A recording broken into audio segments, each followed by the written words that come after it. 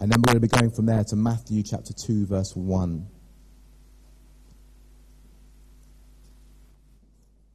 If you're struggling to find Micah, it's in the weird prophets bit after the bigger ones. So go Obadiah, Jonah, and then Micah follows. And you can show everyone else that you clearly knew where that was and you haven't just had to get help from me. Or you can use your contents. They're quite useful. Micah 5, verse 1 to 5, it says this: "Marshal your troops now, city of troops, for a siege is laid against us. They will strike Israel's ruler on the cheek with a rod.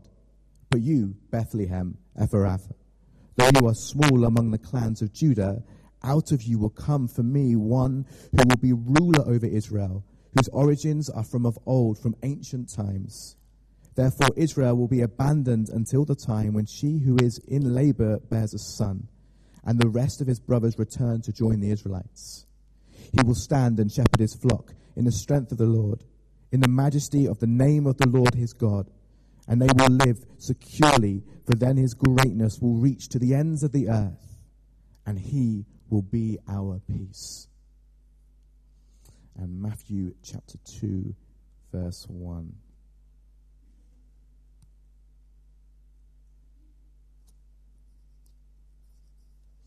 It says this: "After Jesus was born in Bethlehem in Judea, during the time of King Herod, Magi from the east came to Jerusalem and asked, 'Where is the one who has been born King of the Jews? We saw his star when it rose and have come to worship him.'"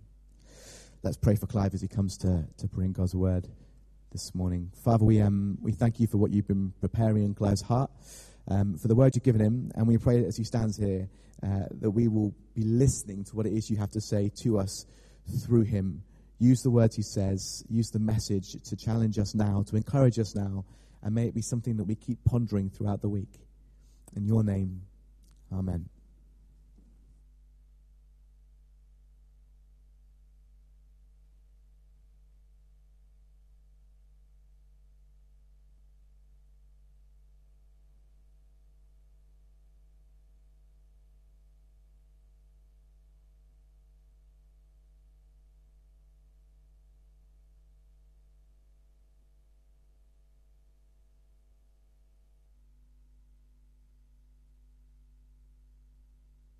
Felt as if you've forgotten to turn your microphone on or anything like that. Then it's probably a completely unfair assessment of you, and I hope that that's something we will get to. But that not only happens for us as human beings, happens with regard to places, for instance. And there's a very, very small place, or at least it was a very small place at the time of Joseph and Mary and Jesus. So much so that it wasn't regarded as a town, it was a small village, and so much so that when towns and their villages surrounding them were mentioned, it gets virtually no mention, and that's the town or the village of Bethlehem. It was small, it was insignificant, and as we move on in these series in Advent of looking at prophetic promises, we looked in the first week at the virgin birth, the promise of the virgin birth. And then this week we're going to look at the place where that virgin gave birth to a child, Bethlehem. And then next week, Ross and others will help us look at the purpose of this birth. But when we read these two texts of Scripture, when we come from Micah chapter 5 to Matthew chapter 2, we see a promise, a prophetic promise fulfilled. We see that in Micah 5, if you've got a Bible open, you might want to go there with me, that in the second verse of that chapter of this prophet Micah, he speaks God's word and says, "But you, Bethlehem Ephrathah, though you are small among the clans of Judah, out of you will come for me one who will be ruler over Israel, whose origins are from old and from ancient times." And then when we go to Matthew's Gospel, chapter 2, we read in verse 1, "After Jesus was born in Bethlehem in Judea, during the time of King Herod, Magi from the east came to Jerusalem and asked, 'Where is the one who's been born King of the Jews? We saw his star in the east and we've come to worship him.'" So there's a fulfillment. Micah says a very special person is going to come and is going to be born in this insignificant, tiny speck of a village called Bethlehem. And then in Matthew's Gospel, we read Matthew, a Jew, writing mostly for Jewish readers, saying, this was that. This is it. This is a fulfillment. The fact that Jesus was born in Bethlehem, that is exactly what Micah the prophet was talking about. So this insignificant little place becomes incredibly significant, and many of you will know carols. You'll be able to join in with me. Please do join in with me, or I'll inflict my voice on you. Carols like, "O little town of Bethlehem, how still we see thee lie."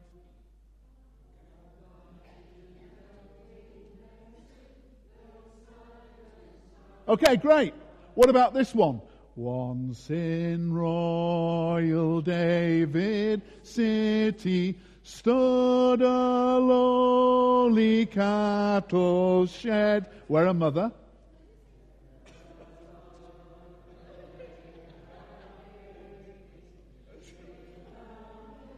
Okay, that's great. So this royal David city, this is basically this little village. Because Bethlehem was where David came from, this great King David, one of the greatest kings. And the Messiah was known as one who was going to sit on David's throne. The Messiah had to come from David's city. The Messiah had to come from Bethlehem because Micah said that that was the place of his birth. But we need to get a little bit of context here. And the context is that Micah brings this word to the king and the people at the time. He's a prophet to Israel. He's a contemporary of the great prophet Isaiah. And he brings a word about a major threat as he brings this word about this little insignificant town and this little insignificant clan, the least of the clans, from which came this little shepherd boy, David, who nevertheless slew Goliath, and the giant slayer becomes one of the greatest kings that has ever lived. And the Messiah will come from his line. So in the very first verse, what the prophet does, Micah, is he says, "Marshal your troops, O city of troops," or in the Hebrew it could mean, "Strengthen your walls, O walled city." Why? "For a siege is laid against you, they will strike Israel's ruler on the cheek with a rod." Now that happened to Jesus as well. But this is speaking about the king of God's people at that time, who's going to get struck. In fact, the last king, Zedekiah, was blinded and taken off to Babylon. But that's not what's happening here. This is a siege by a king called Sennacherib. And he's giving siege to this great walled city with the armies of Jerusalem. But what the prophet's saying is it's not going to do any good. Why? Because just like Isaiah, Micah has been prophesying over the rulership of 3 different kings. Look, if you don't turn back to God, it's going to go badly. If you keep turning your back on God, God eventually is just going to stand out the way and the enemies are going to flood in. It's basically a prophecy about judgment, but typically of God, the God who warns and warns and warns. Why does he warn people of judgment? Because he loves people. The same God who warns always gives a promise of mercy and love and hope and grace and peace for those who look to him. Do you need a bit of mercy and hope and peace this morning? I mean, do you feel insignificant? I mean, could you just pass me that coat there, if you would? See, this is my friend and brother Ross. It's a beautiful coat. I mean, if you look closely, you recognize it's worn by people like Paddington Bear. You know, it's got the hood and everything. But it's actually, if you look at the label, it is actually made by Ralph Lauren. Woo! So Ross's coat is not insignificant, even if Paddington does also shop with Ralph Lauren. And it's an incredibly tenuous link, but it's just worth getting it in there, Ross, you know. I picked up out of my pigeonhole today this card here. It's a beautiful, impressive card. It says, "With best wishes for Christmas and the New Year from the bishops of the Diocese of Exeter." See, now you thought I was insignificant. But these are people who sit in the House of Lords. Now, I'm not starstruck by things like that, so I'll just put this in my house somewhere, like the middle of the highest mantelpiece that I've got, or something like that, so that people can... And I'll probably lean next to it going like this, you know, and people are there. The fact is, sometimes we can feel insignificant even if we shop at Ralph Lauren. with Paddington. Or get cards from a bishop. And Bethlehem was an insignificant town. Do you know the tragedy about Bethlehem now? Is there is a wall that is built right through it. Did you know that? And that must just bring almost like a split in the very heart of God. You see, God loves his people Israel. God loves the Jews. But God loves Arabs too. Amen? Yes? God loves Israel and God loves Palestine. And if I read to you from the writing inspired by the Holy Spirit of a Jew of Jews of the tribe of Benjamin, a Pharisee amongst Pharisees who was on the way to Damascus to have Christians killed, that is St. Paul. After his conversion, after he comes on that road to Damascus to encounter the Messiah, he wrote this epistle to the church, to Christians in a place called Ephesus in Turkey. And in chapter 2 from verse 11 he says, "Therefore remember that formerly you who were Gentiles by birth and called uncircumcised by those who call themselves a circumcision, that done in the body by hands of men." Every male Jew had to be circumcised by the 8th day. Remember that at that time, those of you who weren't circumcised, the uncircumcision, you were separate from Christ, excluded from citizenship in Israel, and foreigners to the covenants of the promise. Listen to this, without hope, without God in the world. To the age of 32, I was without hope because I was without God. Then I had, like Paul, an encounter with Jesus Christ. Paul goes on to say that those who were foreigners to the covenants and without hope and without God in the world, now in Christ, you who were once far away have been brought near through the blood of Christ. For he himself is our peace. Listen for this word peace. Who has made the two one, is destroyed the barrier, the dividing wall of hostility, by abolishing in his flesh the law with its commandments and regulations. His purpose was to create in himself one new man out of the two. In other words, to bring Jew and Gentile together, thus making peace. And in this one body, that's the church, to reconcile both of them to God through the cross by which he put to death their hostility. He came and preached peace to you who were far away and peace to those who were near. For through him we both have access to the Father by one Spirit. How does God feel when he looks at Bethlehem, where his son was born, and there's now a wall dividing Jew from Palestinian, Israeli from Arab? We have in this church today people raised in the Muslim faith who through the reading of Scripture have come to accept Jesus as their Messiah. Praise God. Praise God. And it was all prophesied by Micah, this great city that needed to strengthen its walls and rally its troops. We're going to be besieged by Sennacherib, this king who was going to do dreadful, dreadful things. But God gives hope, verse 2 of Micah 5. You, Bethlehem Ephrathah, though you're small among the clans, one is going to come out of you. This is Micah's word to the people and to the rulers. A Messiah is coming from Bethlehem. In verse 2, we see that this Messiah is going to be born in this apparently insignificant little place. And God's word is that the Messiah is the King of the Jews. He is indeed the King of the Jews. When we go back to Matthew's Gospel and verse 2 and read, the Magi come and they come to Jerusalem because that's the great city where they expect the King of the Jews would be. They followed the star, but now they come to Herod to ask. And this is what they ask: where is the one who has been born King of the Jews? We saw his star in the east and have come to worship him. And when King Herod heard this, he was disturbed, and all Jerusalem was disturbed with him. And when he'd called together the people's chief priests, they know about the Scripture, and the teachers of the law, they know about the Scripture, he asked them where the Christ was to be born. In Bethlehem and Judea, they replied, for this is what the prophet has written, but you, Bethlehem, in the land of Judah, are by no means least among the rulers of Judah. For out of you will come a ruler who will be the shepherd of my people Israel. And Herod and all Jerusalem were disturbed. This man who was an Idumean, not even a Jew himself, tyrant appointed by Rome, who'd killed his wife, he'd killed his brother-in-law, he'd killed all of his sons, he'd killed many, many people. Not a good guy to go for a Christmas drink with. An absolute tyrant and a butcher, like Robert Mugabe. An absolute tyrant and a butcher. He has all the children under 2 years, all the male children, killed in the region of Bethlehem and in Bethlehem. Why? Because he wants his throne to himself, and that's what human beings are like. It's what I'm like. I want to be Lord of Clive's life, but I have to put that to death and look to God the Father and say, Father, please let Jesus be Lord of my life. Jesus, reign and rule in my life. Micah's word was that a Messiah is coming from Bethlehem. God's word through Micah is that this Messiah was indeed going to be the King of the Jews. A shepherd king was coming. One who would indeed sit on the throne of David, just as prophesied. Those advisors, those chief priests and those teachers of the law, they got it right. And the Magi, the wise men, some would say kings, but we only know that they're wise men, Magi.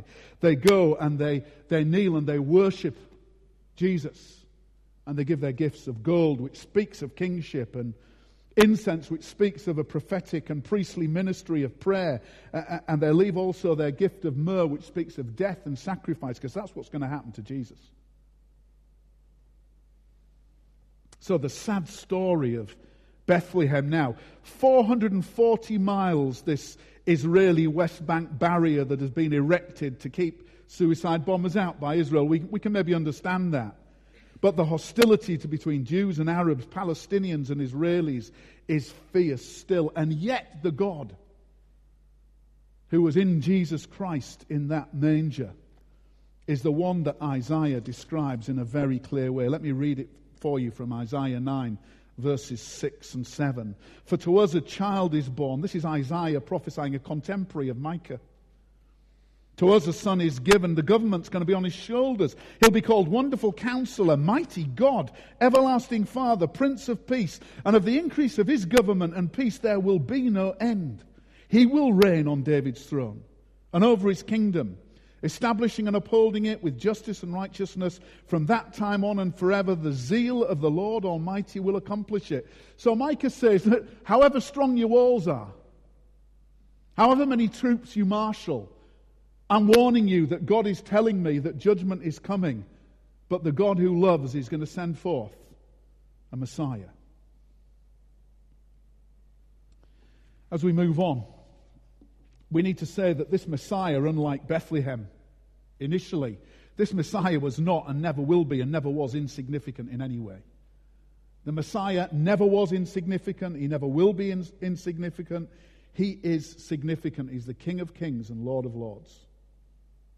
So let's see what Micah prophesies about this Messiah that is not insignificant. In verse 2, he says that he has ancient and eternal origins. If you look in the footnotes there in the NIV, you'll see that he's from the days of eternity. There's never a time when he didn't exist. This is a supernatural child that's going to come.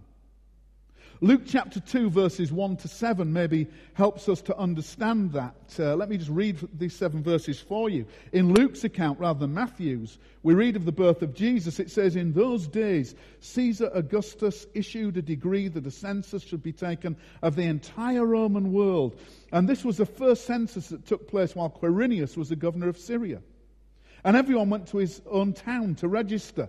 So Joseph also went up from the town of Nazareth in Galilee, that's where his carpenter's shop was, to Judea, to Bethlehem, the town of David. Why? Because he belonged to the house and line of David, and so did Mary. So you see, the earthly parents of this supernatural child implanted in the womb of Mary are of the line of David. Therefore, Jesus is of the line of David. He went there, did Joseph, to register with Mary, who was pledged to be married to him, still a virgin, in the sense of not having conceived from Joseph or any other man, but supernaturally. And she was expecting a child, and while they were there, the time came for the baby to be born, and she gave birth to her firstborn son. She wrapped him in cloths and placed him in a manger. That's an animal feeding trough. She placed him in a manger because there was no room for them at the inn. I want to give you some good news this week. Last week, I asked you to pray. I have another Australian grandchild called Sophia Grace, who weighed 8 pounds, 8 ounces, and she's beautiful. Absolutely beautiful. But I want to tell you, when my only UK-based granddaughter, who's staying with us at the moment, when little Florence, as we do at Christmas, had read the pop-up nativity book which was read by me to my own children, including her mummy, as we read that, she then said, "Can I tell you the story of Christmas, Grandfather?" And she told me all that she'd learned at school about the Nativity, no doubt for the prayer. And I was moved to tears. She just, without breaking, she's not even 5 until the end of this month. She told me this story of this baby that was born in a manger in a way where she spoke with absolute conviction. 4 years old. Touched powerfully by this story. You see, this Messiah was not insignificant in any way. He's not to Florence. No child that comes into the world is insignificant. He has, however, ancient and eternal origins. He's born of a virgin. Now, I want to be clear with you, almost certainly what Micah is talking about here is almost the labor of the whole Jewish people, the labor of Israel, the labor of Jerusalem. But nevertheless, he's a contemporary of Isaiah, and there's this prophetic looking forward to Mary, undoubtedly, for me, included in there. Micah says of this Messiah, he will shepherd his flock in the strength and the majesty of God himself, the Lord, Yahweh, the great I am. He's going to strengthen like a shepherd. We know Jesus claimed to be the good shepherd who lays down his life for the sheep. The term shepherd was often used of kings, but this particular Messiah king will be a shepherd who will shepherd his flock in the strength and majesty of God. And his greatness, according to Micah verse 4 of chapter 5, it'll reach to the ends of the earth, or in the New Living Translation, his renown will stretch all over the world. Do you know there are millions upon millions of followers of Jesus all over this world? And though the church in the West is in decline, it is exploding in the 2/3 world. Many of you know I had the privilege of going to Papua New Guinea earlier this year and speaking to 500 missionaries who are trying to translate the scriptures into the 300 plus languages of Papua New Guinea, a place where they still have cannibals. And I want to tell you, this gospel of Jesus is going all over the world. Missiologists, and there are some of you sitting here who have served God for years on the mission field. You know of a concept called closure. One of you ex-missionaries, still missionaries here, you want to tell me what closure means? The Bible says, and when the gospel has been preached in every nation, missiologists say closure comes. What does the Bible say? When the gospel's been preached in every nation, what happens then? The end comes. Jesus returns. Jesus comes back. We are very, very close to that now. There are increasingly fewer nations, tribes and tongues that don't have the scriptures, that haven't heard the gospel. You see, his greatness will reach the very ends of the earth. That's what Micah prophesied. And he is the source of all true joy and all true peace. Just look at verse 5 of Micah again, and you'll see that his greatness will reach the ends of the earth, and he will be their peace. He'll be their peace. I wonder if any of you have heard of a woman called Stefani Germanotta, if I pronounced it correctly. Stefani Germanotta was a young girl in a maths lesson where she was yet again daydreaming and not listening to her teacher. Her teacher was Chris White. In the year that young woman graduated in 2004, he gave up teaching, not because she graduated, but he gave up teaching to become a preacher and a Christian evangelist. He said in one of his maths classes to this young woman, Stefani Germanotta, he said, "Look, you're daydreaming again. And you need to know that it's okay to have fame and fortune, Stefani. But what happens if you get all the fame and fortune you want and then you just feel lonely and insignificant?" Anyone know who Stefani Germanotta is? Lady Gaga. Lady Gaga. And in a documentary about her life called Gaga, 5'2", she is heard, it was screened on Netflix in September, tearfully revealing just how lonely and isolated she feels despite all that fame. All the significance she's got, and she still feels insignificant. Through her sobs, she said this, "I'm alone every night. And all these people will leave, right? They'll leave and then I'll be alone and I'll go from everyone touching me all day and talking at me." It's interesting, she says, talking at me all day, to total silence. And through her sobs and through her tears, you could feel the isolation that maybe that Christian maths teacher prophesied about her life. How about you? See, as far as I'm aware, none of us here have got the kind of significance that Lady Gaga's got. I mean, some of us have got coats by famous designer, and some of us have got cards from bishops, but none of us have got that significance. And yet, she still feels so lonely and isolated. Please pray for her. Because God loves her. God loves her.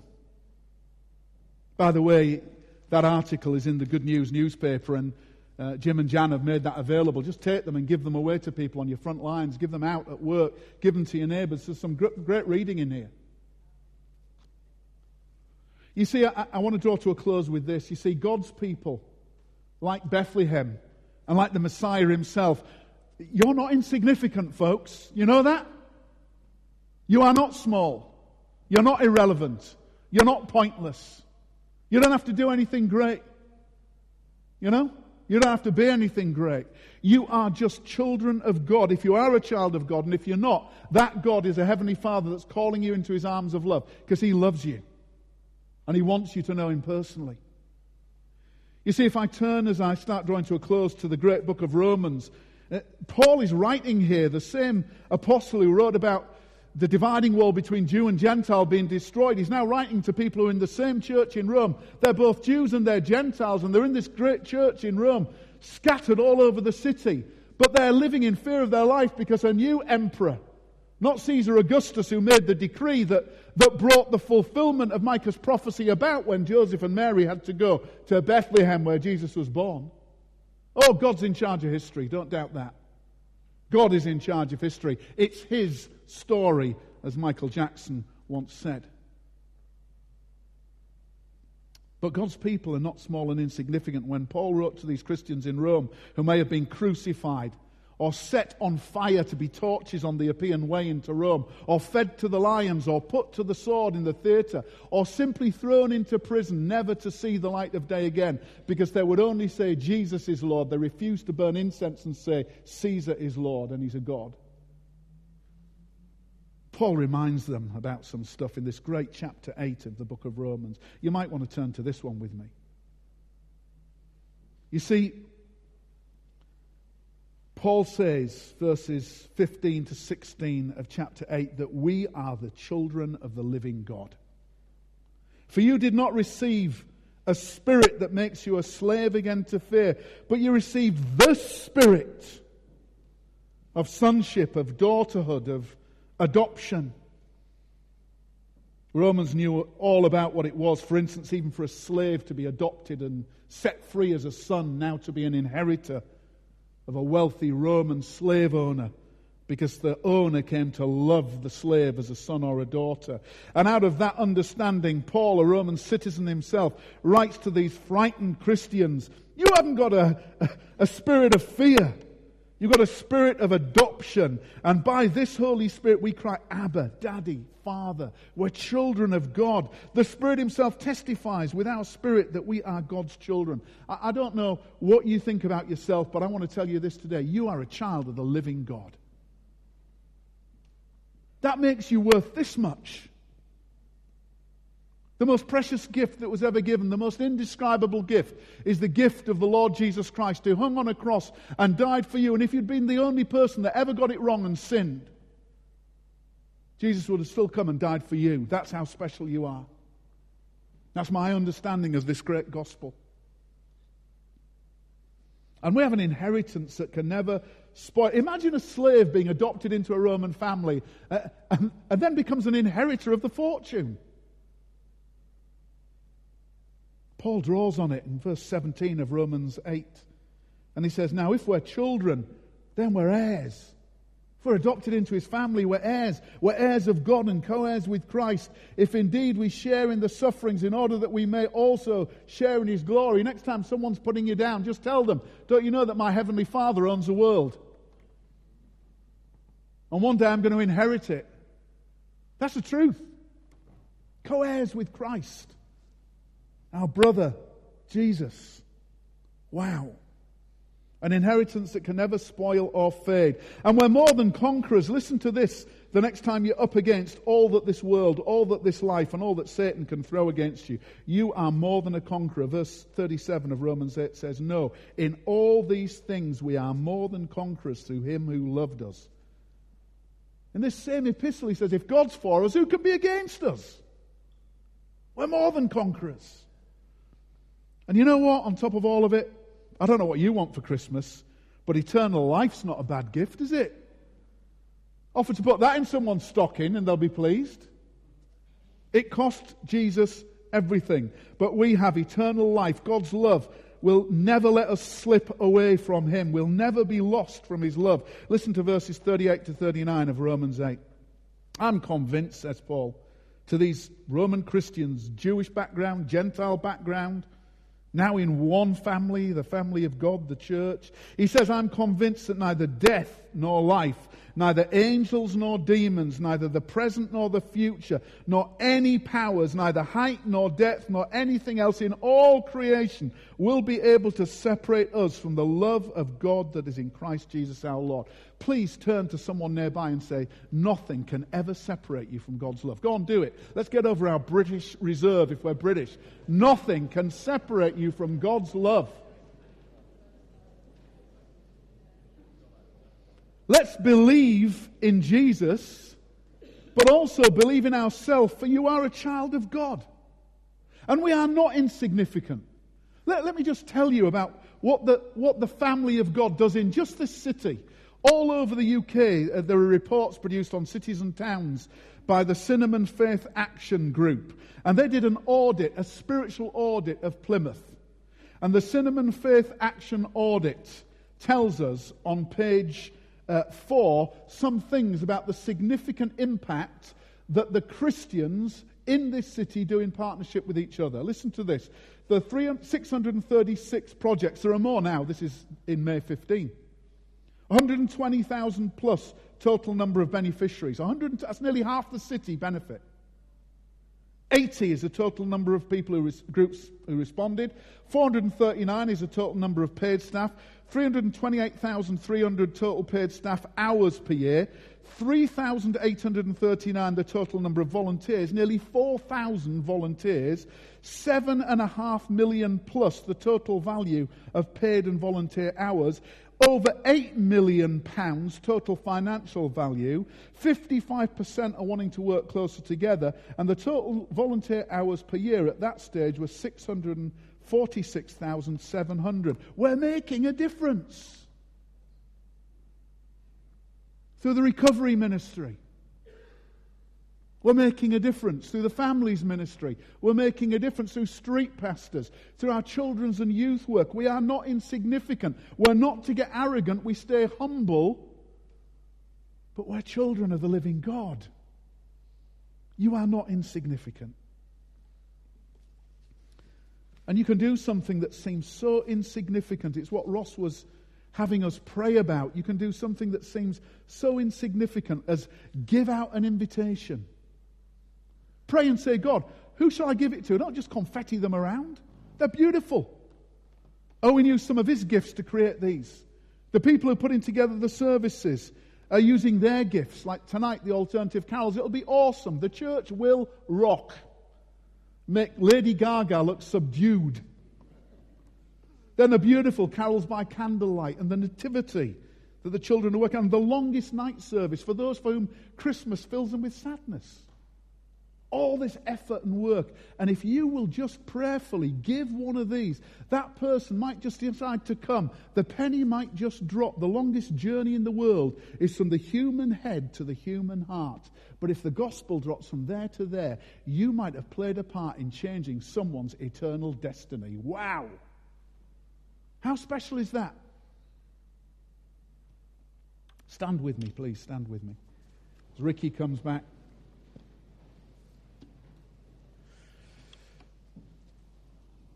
Just before we sing our final song,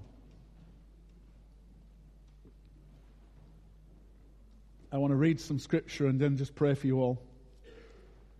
See, Bethlehem Ephrathah was apparently a tiny, insignificant village.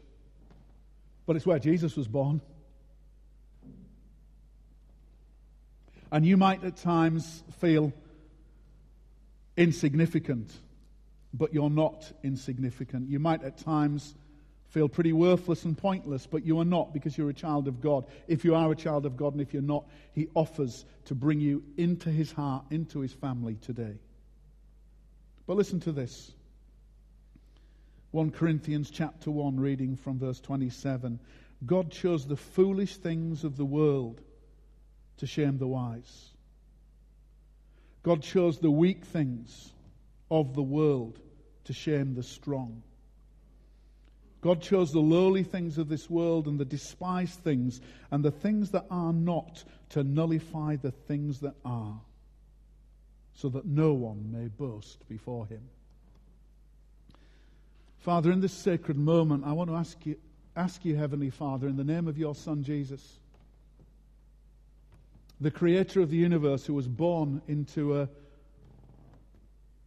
family that seemed to be insignificant, in a town that was regarded as insignificant. He was laid in an animal feeding trough. But He was the Saviour of the world. And for those of us who are saved by Him and have come to know you through Him, Father, please move around and move upon us and move amongst us by your Spirit and remind us that we are not insignificant. There's not a man or a woman here that is insignificant in your sight. There's not a man or a woman here that is small, whose life is pointless, who is to be disregarded and overlooked. You don't make rubbish, Father. You only make masterpieces. He calls you today, brother. He loves you. And this day He calls out to you personally. He just tells you that He loves you. He knows you don't understand everything, but this day He just tells you that He loves you and He calls to you. There is no one in this building that is insignificant. Now, I know this is cheesy, but if I can hold hands with someone who owns Paddington's coat, you can do it too. Take the hand of someone around you. Take the hand of someone around you. Come on. You might not even know them. After that gag, Ross doesn't want to know me anymore. But we're also family, so let's pray for us as family now. Father, we are not insignificant because we're adopted into your family, Heavenly Father. And Lord Jesus, you have given us significance in you because you gave your very self for us. Father, you gave your one and only Son, Jesus. You laid down your life for us. That makes us precious in your sight, even when we don't feel it and we don't act it. But it also makes us brothers and sisters. And as we hold hands together now, Lord, remind us that not just within this church, but all around the world, we have brothers and sisters who are part of the same family. It's a family of millions upon millions upon millions. And a day is coming in the not too distant future when every tribe and every tongue will have heard this gospel. And then, Jesus, you will come back to claim your family as your own. We want to be part of that adventure. We want to be part of that journey. We want to be part of making a difference. So, Father, as we hold our hands together, fill us with your Holy Spirit and make us continue to be an impact in this city and in this nation, and by your grace in the nations of the world where we've sent missionaries. Lord, help us not to play at church. Help us not to do a Sunday morning or a Sunday evening club. Help us to recognize the significance of what we're part of this day. Touch us with your power, Father. As we sing this final song and as Ross speaks your blessing over us, send us out into this city and out into this nation and the nations of the world to be part of this incredible adventure. Thank you, Father. Hear these prayers in the name of Jesus, the Messiah, your Son, our Lord and Savior. Amen.